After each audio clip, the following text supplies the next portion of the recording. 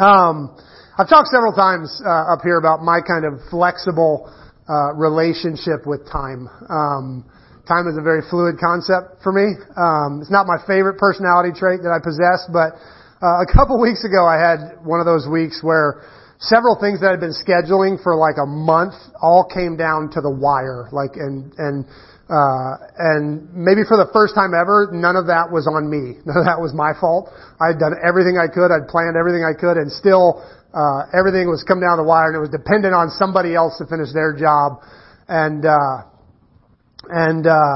it was excruciating. It was, maybe for the first time in a long time that I felt time, like that I could feel it ticking. And I felt every second ticking by, and it was like having my head in a vice. If that's the way some of you people who can feel time live, I pray for you. That's horrible, horrible way to live.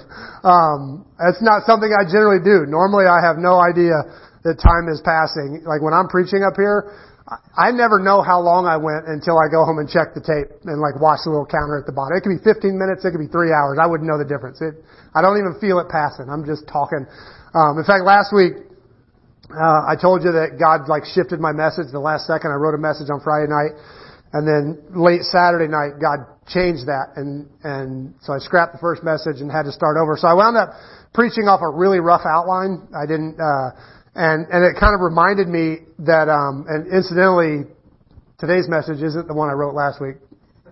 We are gonna get to that one. We are going to get to that one. It's a good message, but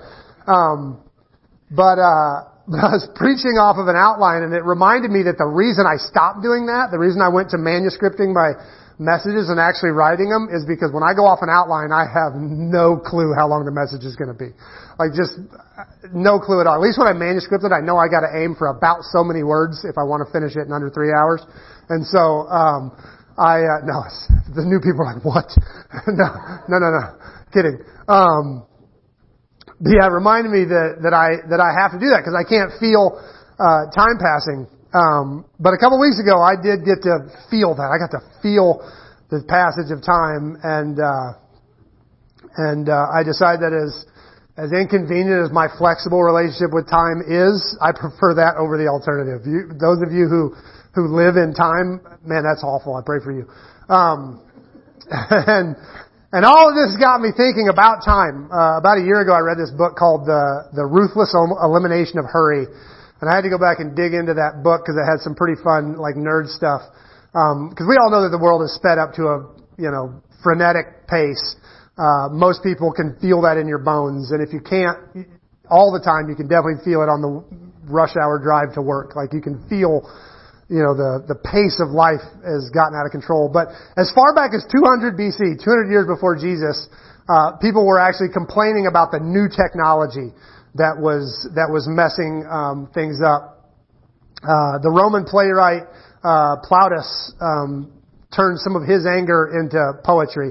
He said, "The gods confound the man who first found out how to distinguish hours. Confound him too, who in this place set up a sundial to cut and hack my days so wretchedly into small portions." So next time you're running late or something, you can quote, the 200 BC Roman poet. "God confound the man." He was complaining because somebody had found a way to break his day up into chunks with a sundial. Like, look how fast that shadow's moving. I feel rushed all the time. They felt it way back then. Then we fast forward a little bit. The well-meaning monks, kind of our spiritual ancestors in Christian discipline, that kind of shaped a lot of Western society, honestly. In the 6th century, St. Benedict ordered the monastery around 7 prayers a day, 7 prayer sessions. So the bell would ring 7 times a day to signal all the monks to prayer. And people started complaining about, you could feel the day going by. Every time a bell rung, you knew, like, oh man, are we already on 3rd bell? Gosh, I'm so far behind. But most historians point to 1370 as the turning point for the West's relationship to time. This is the year that the first public clock tower went up in Cologne, Germany. Before that, time was natural. It was linked to the rotation of the earth on its axis, the 4 seasons. You went to bed with the moon and you got up with the sun. Days were long and busy in the summer and short and slow in the winter. There were rhythms to the day and even to the year. According to the French medievalist Jacques Le Goff, life was dominated by agrarian rhythms, free of haste, careless of exactitude, and unconcerned by productivity. Doesn't that sound amazing? Yeah. But the clock changed all of that. It created artificial time. The slog of the 9 to 5 took over from the yearly calendar. We stopped listening to our bodies and started raising when the alarms told us we had to. Not when we felt rested, but when we were told it's time to get up. We became more efficient, yes, but also more machine-like and less human. When the sun sets our rhythms of work and rest, we did this under the control of God, but the clock is controlled by the employer, and it's a far more demanding master. In 1879, Edison created the light bulb, which made it possible to stay up past sunset. And this is crazy, but I looked this up. In Edison's day, the average person slept about 11 hours a night. 11. Isn't that crazy? So when you read the biographies of like some of the great Christian people throughout history, like Saint Teresa of Avila and John Wesley and Charles Spurgeon, all said they rose at 4 a.m. to prayer. And you read that and they're like, man, these people were so much more devoted than I am. And that's probably true, but they were waking up after about 9 hours of sleep. You went to bed at 7 o'clock on average back then. And so, it's a little different waking up at 4 to pray when you've had 9 hours of sleep. That doesn't sound nearly as bad. But in America now we're down to, on average, if you include everybody, which includes, the grandparents that are going to bed at 7, the average is still, about 7 hours of sleep. We're down to 7 hours of sleep. 2 full years shorter than about a century ago. It's no wonder we're exhausted all the time. But as we dive into our 13th week of this year's summer series, we're actually aren't talking about time as much as we are something that time creates, and something that I think is the opposite of it is a really valuable commodity of the kingdom of God, and it's something that I think we have with our fixation on time have lost control of. It's been stolen from us, and that's the idea of peace. I feel like we have lost peace in our fixation on time. And this is probably one of the most fundamental concepts in the Bible. And I believe one of the most misunderstood and underappreciated biblical promises of peace. In our world today, peace really isn't expected anymore. We all say we want it, but we don't expect it. We assume life to be harried and stressful and chaotic. In fact, we get a little nervous if it isn't. It's become a badge of honor when somebody's like, "How you doing?" "Oh, busy, busy, busy." And like, we would almost be embarrassed. "How you doing?" "Just been lounging, taking it easy. I took a lot of Sabbath this week. It's been a good week." It's like we'd be embarrassed to say that, even though it's biblical. We want people to think we're busy. "Man, I got a lot going on. I'm moving. And this really bugs me because we barely seem to notice that this is kind of a big deal in the Bible. There's some really conditional statements in the scripture that we have a tendency to like wiggle out from under. And I think we do it all the time. Let me give you a quick for instance. Matthew 17:20. It says, "I tell you the truth, if you had faith, even as small as a mustard seed, you could say to this mountain, 'Move from here to there,' and it would move. Nothing would be impossible." Has anybody ever tried this? Come on, be honest. Have you tried it? Has anybody tried it? I tried it. Yeah, like that. I think most of us do. Like, move! Like, didn't move. When I was pretty new in the faith and believed that absolutely anything that the Bible said was real and would happen, I gave it a shot. I was out walking one day and it was I live in Kansas, so it was more of a hill. So I don't know if that changes the scripture. Maybe you can move mountains, not hills. I don't know. But I tried, and I felt like I had a mustard seed of faith, but it didn't move. Nothing changed. And so I started asking all the smart and more experienced people in my world why this verse wouldn't work for me. And I got all kinds of answers, everything from, well, your faith has to line up with the will of God, which makes sense. Or faith's a gift from God. If God wanted you to move the mountain, He would have given you the faith to move it.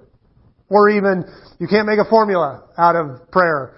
God always defies formulas. And I don't really have a problem with any of those answers, except none of them seem to fit the genuine, simple way, kind of black and white way that Jesus made his statement.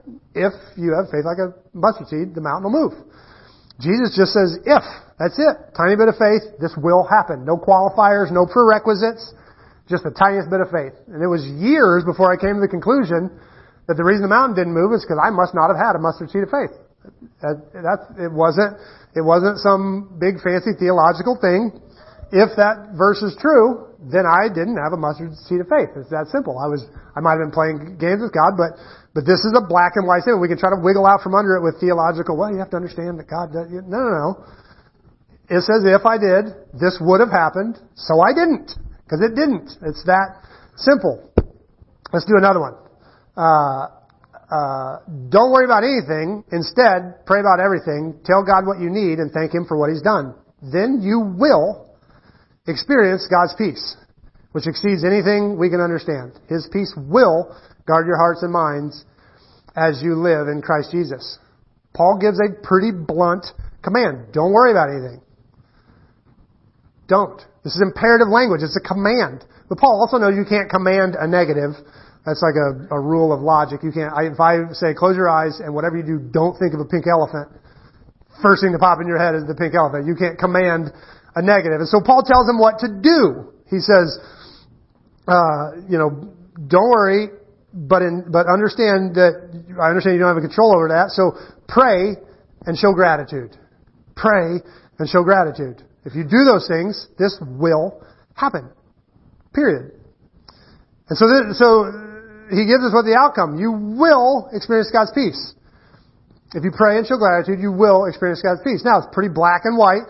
And I don't want to make anyone feel guilty who struggles with anxiety or things like that, because I struggle with this all the time. Being a preacher is being a professional hypocrite. That's like what you do. Because I have to preach what's in the Bible, not what I'm good at. If I preach what I'm good at, we run out of stuff to talk about real fast. So I have to preach stuff that the Bible says, not stuff that I'm good at. But the scripture says, if you do this, if you pray, and if you show gratitude, you will experience peace, period. Isaiah seems to confirm it. It says, you will keep in perfect peace all who trust in you. All whose thoughts are fixed on you. So if we don't experience peace, then we didn't pray and show gratitude in whatever way Paul is saying. Our thoughts aren't truly fixed on Him, according to Isaiah. Now, I don't say this to condemn anybody in any way, but I do think we have this habit of going to the Scripture and making them fit our experience, rather than just going, hey, this is what the Scripture says, and so my experience has to fit what it says. I'd much rather say I don't have a mustard seed of faith to move a mountain, or say that I'm not doing a good job of praying and showing gratitude because I'm not experiencing peace, than I am changing what the Bible says so that I can feel good about myself. I don't feel any undue pressure, or guilt because I can't move the mountain or because I experience anxiety. It's just one more reason why I need the grace of God. Just like anything else, we have a tendency to pick on particular sins and ostracize particular people because, we don't like their sins, but we walk around with anxiety even though we're commanded not to have it. And we walk around not moving mountains even though we're told we can. Which just tells me I have to stand on the grace of God no matter what. Like, even in the little things, we depend on the grace of God. So I'm forced to combat my worry and my anxiety with the grace of God and trust that my inability to obey Scripture in this case is covered by Jesus' sacrifice on my behalf.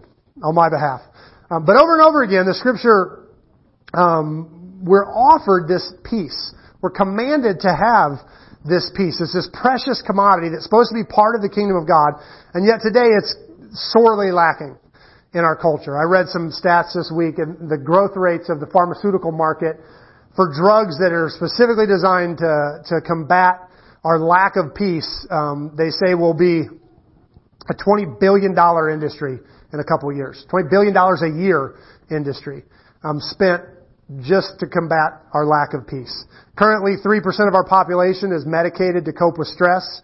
Of our total population, if you go to the age bracket of 13 to 18, that's 32%. 32% of our young people are medicated to deal with stress. We're a generation that struggles to find peace, and I think part of the reason is because we're looking for the wrong things. I don't think we understand biblical peace. Usually when we seek peace, we're really seeking an answer to a different question. We're having financial struggles, and we're losing sleep over it, and we're anxious and stressed, and so we pray for peace. God, I just want peace. What we really mean is we want an answer to the financial situation. We want God to provide for us, and then we'll have peace. Our marriage is on the rocks, and we have no peace, and we pray for peace that passes understanding. What we really mean is, God, heal my marriage, and then I'll have peace. We need healing in our bodies, and we're crazy stressed out about it. We ask for peace, but what we're really asking for is healing. And please, there's not wrong to ask for any of those things. I think God meets our financial needs miraculously. He heals our marriages. I've seen it done, and I rejoice. He heals our bodies. The Bible tells us that He will do all those things, but those are completely separate from peace. Peace, as described in the Scripture, is absurd. It's ineffable. We talked a couple of weeks ago about the upside down kingdom. That is peace. Biblical peace is completely upside down and crazy. It's like we talked last week about gleaning, standing in a barren field and yet finding sustenance and provision. Peace is like that. We think it comes from no more conflict. If we could just get rid of all this conflict, we would have peace. But Jesus went to His trials and even His death in the midst of the gravest conflict you could face, like a lamb to the slaughter, the Bible says, silent and peaceful. We think peace comes when there's no more storm, and yet Jesus slept on the boat while His disciples panicked and bailed water like crazy. We think peace comes when we can finally get our to-do list done and sit down for a minute.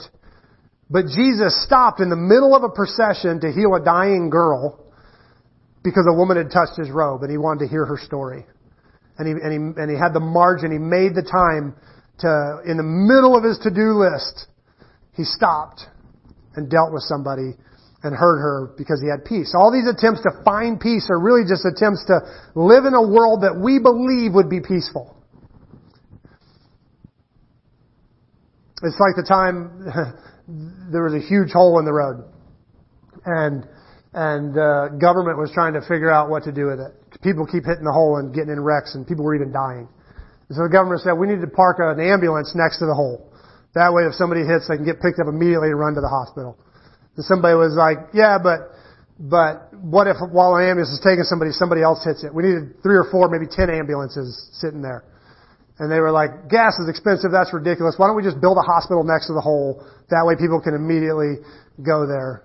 And finally the president was like, that's stupid. All this stuff is way too expensive. We'll just fill in the hole and dig it next to the hospital that already exists. That's us with peace. We're trying so hard to fill it, and we're not even looking at the real problem. Stupid joke, I know, but it's a pastor thing. It's fun to crack jokes about the government, only because it's kind of painfully true. But the fact is, we tend to be just as illogical with our desires to find peace. We're trying to come up with workarounds so we don't actually have to have real peace in the midst of life. We think peace comes when our circumstances are just right, but the Bible tells a different story. According to peace, shalom in the Old Testament, it's a state of relating to God despite our circumstances. According to Scripture, peace means a sense of wholeness and completeness, soundness, health, safety, prosperity. No matter what's going on in our outside circumstances, we experience that kind of wholeness. And this morning, rather than just kind of fixating on a theological definition of peace that's kind of sterile and maybe a little stiff for Monday morning use, I thought we could do a case study, kind of look at the kind of peace we're talking about in story form, but that we tend to miss when in our own life experiences in our chaotic world. So I'm going to be reading from the book of Acts chapter 12, if you want to join me there. Otherwise, it'll be on the screen. But it says this: about that time, Herod Agrippa began to persecute some believers in the church. He had the apostle James, John's brother, killed with the sword. When Herod saw how much this pleased the Jewish people, he also arrested Peter. This took place during the Passover celebration. Then he imprisoned him, placed him under a guard of 4 squads of 4 soldiers each. Herod intended to bring Peter out for a public trial after the Passover. But while Peter was in prison, the church prayed very earnestly for him. The night before Peter was placed on trial, he was asleep, fastened with 2 chains between 2 soldiers. Others stood guard at the prison gate. Suddenly there was a bright light in the cell, and an angel of the Lord stood before Peter. The angel struck him on the side to awaken him and said, "Get up," or "Quick, get up." The chains fell off his wrist, and then the angel told him, "Get dressed and put on your sandals." And he did. "Now put on your coat and follow me." The angels ordered. So Peter left the cell, followed the angel, and all the time he thought it was a vision. He didn't realize it was actually happening. They passed the first and second guard posts and came to the iron gate leading to the city, and this opened for them all by itself. So they passed through and started walking down the street, and the angel suddenly left him. Peter finally came to his senses. "It's really true," he said. "The Lord has sent me his angel and saved me from Herod and from what the Jewish leaders had planned to do to me." When he realized this, he went to the home of Mary, the mother of John Mark, where many were gathered for prayer. He knocked at the door in the gate, and a servant girl named Rhoda came to open it. When she recognized Peter's voice, she was overjoyed that instead of opening the door, she ran back inside and told everyone, "Peter is standing at the door." "You're out of your mind," they said. When she insisted, they decided it must be his angel. Meanwhile, Peter continued knocking. When they finally opened the door and saw him, they were amazed. He motioned for them to quiet down and told them how the Lord had led him out of prison. "Tell James and the other brothers what happened," he said, and then he went to another place. This is the word of the Lord. Now, let me start by saying this is not a peaceful time. We have to let's stage this for a minute. From Peter's sermon at the temple, the very first time he heals somebody publicly, things have not been peaceful. Peter and John get arrested, they're tried, they're beaten, they're told never to preach in the name of Jesus again. He obviously disobeys that order and continues to obey God instead. Not long later, Stephen, one of the first kind of new hires to the church, who was hired to feed the poor, he was killed. And it set off a huge spree of persecution that scattered the church everywhere. They had to flee to other cities to keep from being killed or arrested. And they talked about Jesus wherever they went. After Stephen was killed, and that whole persecution plays out, Herod decides to get involved, and he kills James. Kind of sounds like just for the fun of it. And then he saw that it made everybody happy, and so he's like, "Hey, this is kind of cool. I can get popular doing this." And so he arrests Peter. So pretty much from the moment Jesus ascends, things have not been especially peaceful. And this is encouraging because we have a tendency to look at our world, which is a mess, don't get me wrong, but we have this tendency to look at it and see the chaos and how insane it is, and we feel like there's more pressure on the church now than there has ever been, and surely Jesus is coming back soon.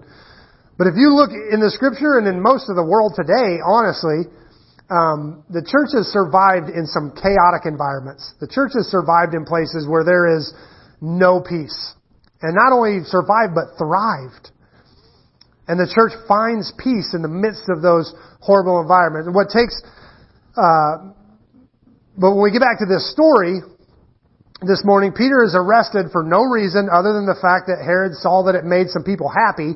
And so he grabs Peter. Peter's put in prison. And back in his day, that was not a very luxurious environment. Prisons were pretty terrible. James was just killed, and so Peter's dealing with the grief of losing, one of the church leaders. And Luke, who is writing this account, somehow knows that Herod is planning to kill Peter. That this trial, because you can have a trial anytime, you can't kill somebody on the Passover. And so the fact that he wants to wait till Passover's over means things do not look great for Peter. And so Herod, his plans weren't super secretive. Peter knows his death is imminent. He's arrested. He's in a terrible situation. And yet, God obviously doesn't see the imminent death of Peter. Sends an angel to deliver him, which is a great miracle story. And if we feel like we're in prison, this is your story. Man, I don't care if it's your health, your finances, your marriage, your sin pattern, your depression, what's going on. This is an amazing story for the way, I'm talking last second miracles save us. Do not let this story slip away. But what I love about this story is the peace that's in it. And it says, the night before Peter was placed on trial, he was asleep, fastened with 2 chains between 2 soldiers. Others stood guard at the prison gate. Suddenly there was a bright light in the cell, and the angel of the Lord stood before Peter. The angel struck him and said, get up, or quick, get up. And the chains fell off his wrist. And the angel said, get dressed and put on your sandals. And he did. Now put on your coat and follow me, the angel ordered. This is one of my favorite passages in the entire Bible. Because the real power is a little bit subtle, so we're going to have to dig it out together. But the first indication that Peter's experiencing peace that does not fit his circumstances is that he's asleep. Who does that? He was asleep. Peter was in a place right. He was asleep. What was the last thing you lost sleep over? What was the last thing you laid awake at night and worried about? Were you chained to 2 guards with your death imminent the next day? Probably not. Because this is the night before Peter's trial, and he's sleeping like a baby. The angel had to kick him to wake him up. And what's the crazy part is because some of us can sleep in any environment. So I'm going to give Peter that much. I have this thing. There's actually a name for it. I can't remember what it's called. I looked it up one time. But emotional stress makes me sleepy, which is horrible because, and I mean, it's like a drug because I can stay awake for the stupidest reasons. I can get caught in a TV show and stay up till 3 o'clock in the morning binging episodes, right? But the second Esther wants to talk about a relationship, I'm like, which does not send the best message in the world. You know, when your wife wants to talk about your relationship and she knows you can stay up for anything, and then all of a sudden you're like, I'm trying really hard, babe. I just can't say. There's a name for it. It's a condition. I have a condition. But Peter does not have, so maybe Peter's emotionally stressed and that's why he falls asleep. Maybe he's got that same thing. So we'll give him a little bit of credit. But I don't think that's the case, and here's why. Then the angel told him, get dressed and put on your sandals. And this is easy to miss, but put yourself in Peter's place. You get arrested just because this crazy leader wants to make some people who hate you happy. There's no other reason. And as soon as the Passover's over, you know what's in store for you. You're thrown in jail, you're chained to guards, and what do you do at bedtime? I spent the night in the hospital several times with people who are there, and usually the best you do is find a chair and just kind of lay over a little bit. You know, you might even, if you're feeling weird, kick your shoes off, but that even feels a little bit strange. I've slept with my shoes on in the hospital a lot. You basically just find a place to kind of lay back just a little bit. But when the angel shows up, Peter has to get dressed. Think about that for a second. That means at bedtime, he got undressed for bed. He took off his robe and probably rolled it up as a pillow so he could snuggle into the floor a little bit and went to sleep. The angel had to stand there and wait. Like, I've never been in this kind of situation and been like, I guess it's bedtime. I hate sleeping with my clothes on. I'm going to get up. He got comfortable. And it's one thing to sleep the night before your execution rather than pace your cell or pray all night or make confessions because you know this is probably, or have your last meal or whatever because you know this is probably the end of it. But to actually sleep is weird, and not just that, but to get undressed for bed. That just feels so bizarre to me. Roll up your robes as a pillow and go to sleep. That is a crazy level of peace. That is a weird level of peace, if we're honest. I tease my son Matthew all the time because he has like no sense. We were on this job, and don't think less of me, but several of my sons do not like roofs. And we had torn the roof off this house. We'd taken it up another story, and we had put the roof back on. And I'm pretty comfortable on roofs, and so I like messing with my kids when we're on the roof. I'll pull their foot out from under them a little bit. And Elijah, my third son, we were up on a roof. We're in a valley, like a pretty good valley. You would have had to have tried to fall off this roof in this valley. And he's walking up it, and I grab his foot, and he literally like falls down and goes, ah! Like this involuntary groan. He hates roofs so bad that it hit this like deep primal phobia, and it was so like guttural that I was like, dude, I'm so sorry. Are you okay? And like maybe 30 minutes later, Matthew, my second son, who fears nothing, we're goofing around and he throws something at me and I kind of do this, to like I'm going to come and get him, and he tries to take off on the side of the roof. Now this is the dangerous part. And his feet slip and he's going down, and we've got a tow board. And he did manage to catch himself on the tow board as he was falling. and get himself pulled back up. Cut his arm a little bit, but yeah, I know OSHA would not be happy with us. But as he's running sideways on this roof and his feet go out from under him and it's not going to be a peaceful fall, he goes, woo-hoo! And so I've got Elijah who in a pretty safe valley goes, like this weird, and Matthew, who while he's literally falling to his death, all he can think to do is go, woo-hoo! Like, and that's pretty much how he takes on life. And so I can't think, that's what I think of. I think of Peter having woo-hoo kind of peace. Like laying there the night before his death, oblivious enough to sleep and get undressed for bed. But it begs the question, where does Peter find this kind of peace? Where do you get that kind of peace? Where do you get mellow, what's the point? I might as well get a good night's sleep kind of peace. And the short answer is obviously from God through his relationship with Jesus. But I think there's another way that Peter feels the peace of God in this story. It says, while Peter was in prison, the church prayed earnestly for him. And I would like to submit that peace does not thrive or maybe even exist in isolation. Even though Peter is alone in prison, save for the guards that he's chained to, Peter was never by himself. He was never alone. There was a church full of people who were not sleeping while Peter was sleeping. They're not in their PJs making angels wait on them while they get dressed. There was a church full of people who, though they were separated from Peter for the night, never left his side. I think peace is best experienced in community. In fact, I think loneliness is maybe the greatest enemy to real peace. Feeling alone, like no one knows what it's like to live under your stress.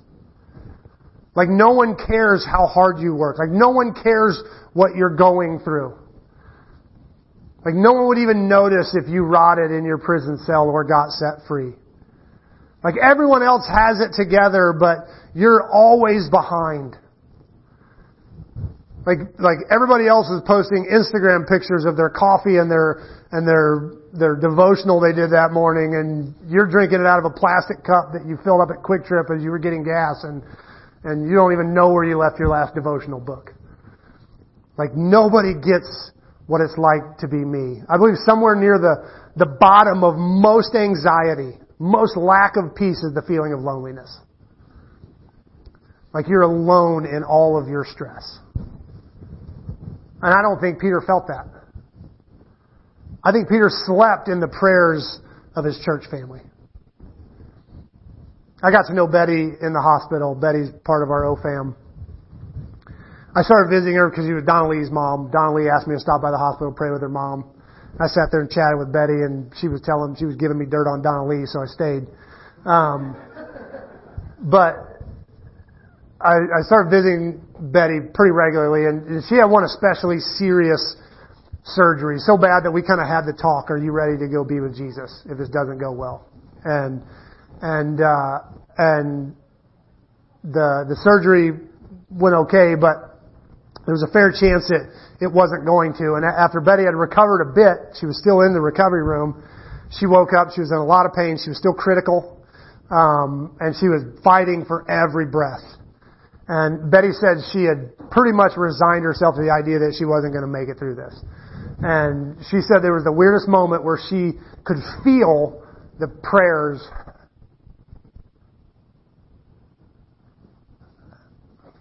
that people were praying for her. And she said it felt like the prayers were what were lifting and drawing in the breath rather than her own lungs. And she said something about knowing that this isn't on me. I'm being... You guys got to pull it together. This is ridiculous. That this isn't on me. Somebody else is breathing for me. She said that's when she knew she was going to make it. I think Peter would resonate with that. Peter slept on a pillow of prayers. And the second he was released, once he came to grips with what had just happened, he could not wait to get back to his people and tell them about it, what God had done. Peter was never alone in this story. Even when he was by himself, I think the reason he had peace was because he knew that his people had him. I'm just going to look at my words, because if I look out there, you guys make me a mess. I personally believe the reason we sometimes don't experience the peace of God the way the Bible explains we should is because we so highly value our own independence and individuality. We're so afraid to share our burdens and share our lives with people that we instead try to weather chaos alone.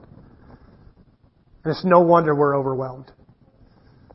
Last week the ladies got together at our house for the fill the freezer evening, and they worked like a bunch of crazy female elves, chopping and scooping and assembling and stirring and making a million dirty dishes, and it was an incredible sight to behold. But my favorite part was, and back me up on this, guys, a little bit, but you know, when wives cook alone, there's a fair number of like really frustrated sounds and chaos, and it's a little bit of a storm, you know, thunderheads, waves crashing. When Esther's like in that make a meal for somebody and time is involved, there's cuss words and flying pans and children run away. You guys got to pray for her. No. I'm kidding. Seriously though, as chaotic as the room got with all these women making food for 3 different families and a lot of good-sized meals being prepped and packaged, about 1 million dirty dishes, and the atmosphere in the room was fun and encouraging and honestly peaceful in the midst of the chaos. And they were like, we should do this more often. Like, and I mean, everybody's sweating. The house was like 1 million degrees. The oven's going. Everybody's sweating. Everybody's working and moving. And people are like, this is how we should do this. This is awesome. It's weird to say, but peace does not equal calm and quiet. It seemed to me like peace was more easily accessible in that space than in that frenzied room, because it wasn't done alone. I don't think real peace happens alone. The whole Eastern Zen, separate yourself from everything to find peace, is the opposite of biblical peace. Biblical peace happens through genuine engagement, real commitment, and deep connection. And Peter had that. He had all of that. One of the things we tend to miss when we read the book of Acts is the real love and pain and sorrow and joy that they experienced on a regular basis. When Stephen gets stoned, like Luke went on to, Luke tells us beforehand his reputation and how many people loved him. And if you've ever lost somebody that you're connected to, you know that was a deep and painful moment in their story. And they went on, you know, talking about Jesus, and like they lived real lives. These aren't just stories. They experienced all of this. The peace they lived wasn't like an insulated Zen kind of thing. They lived lives fully connected to each other and to loss and to love and to stress and everything else that comes with the chaos called biblical peace. I believe Peter was laying in his jail cell dressed for bed, drifting off to sleep, because he knew that his people were praying for him, that everything that could be done was being done. And his fate was now in the hands of the one who loved him so much that he sent his son Jesus for him. Real peace is found in that kind of community. So how do we respond to this? I believe the reason the church exists, in all honesty, and I'm talking about like this, not just saved people, you know, because that's the real church, is saved people. But the reason we do church, the reason that the community of believers who meet regularly and try to live faithfully with each other, the reason it exists is for Peter's story this morning. We don't do church on any given Sunday for that Sunday. And that doesn't mean God can't do a miracle on any given Sunday. I mean, every single miracle that happens in the Scripture happens on an otherwise ordinary day. Like it's a normal day, and then God does something miraculous, and so it becomes a miraculous day. But the reason we get together for church on any given church service isn't for that church service. It's about investing in the community so that it's there when you're in the prison cell. The problem with like consumer Christianity that we have today isn't that it's bad to go to a church with some bells and whistles. That's not a bad thing. The problem is we have this tendency when Sunday morning rolls around to ask ourselves why. Why get up? Why get ourselves dressed? Why drive to a building and sit in an uncomfortable chair and drink coffee out of a tiny little paper cup that leaks half the time? I don't know what's going on with our cups. I mean, what's really going to happen on any given Sunday that's worth going through all that to get to church? And the answer is probably nothing. Odds are nothing. If you come to church as a consumer, weighing church based on if the music's going to be the kind you like, or if the sermon has anything that you can really apply to your life today, or if your kids have fun. In other words, if you come to church for what it has for you, then you probably missed the point. And it's probably not going to fill much of a void that day. What church is it's a space we create so that community can happen. So real relationships can happen. So true family can happen. So that when we're in the prison cell, we can lay down and rest because we know our people have us. We sleep because we know we're with our people. And that's one of the absolute greatest and honestly most underutilized feature of the kingdom of God. The kind of community that brings real peace. And as I said at the beginning of the message, this isn't the sermon that I intended to preach today. I was going to preach the one I wrote last week. But tomorrow morning, Lena starts another round of chemotherapy. That last time she took these exact meds were pretty awful. In short, she's in Peter's story right now. And she knows that she's in the cell. And so it's our job now to pray. It's our job to gather and carry the load so that Lena can sleep and know some peace. Amen? So what we're going to do this morning is we're going to go to the table because the table stands as this symbol, this biblical symbol, this sacrament of the way we gather together as believers. You never take communion, you're served communion. It's something we only do together. All the other sacraments or all the other Christian disciplines, we pray corporately, we also pray privately. We sing corporately, we also sing quietly or privately. We study the scripture corporately, we also study the scripture privately. But communion we only do when we're together. Communion is one of the things that symbolizes our togetherness. It symbolizes this morning's story. So we're going to gather around the table. And we're going to take communion together. And then we're actually going to bring Lena up and we're going to pray for her. And then we're going to keep praying for her as she goes down this journey.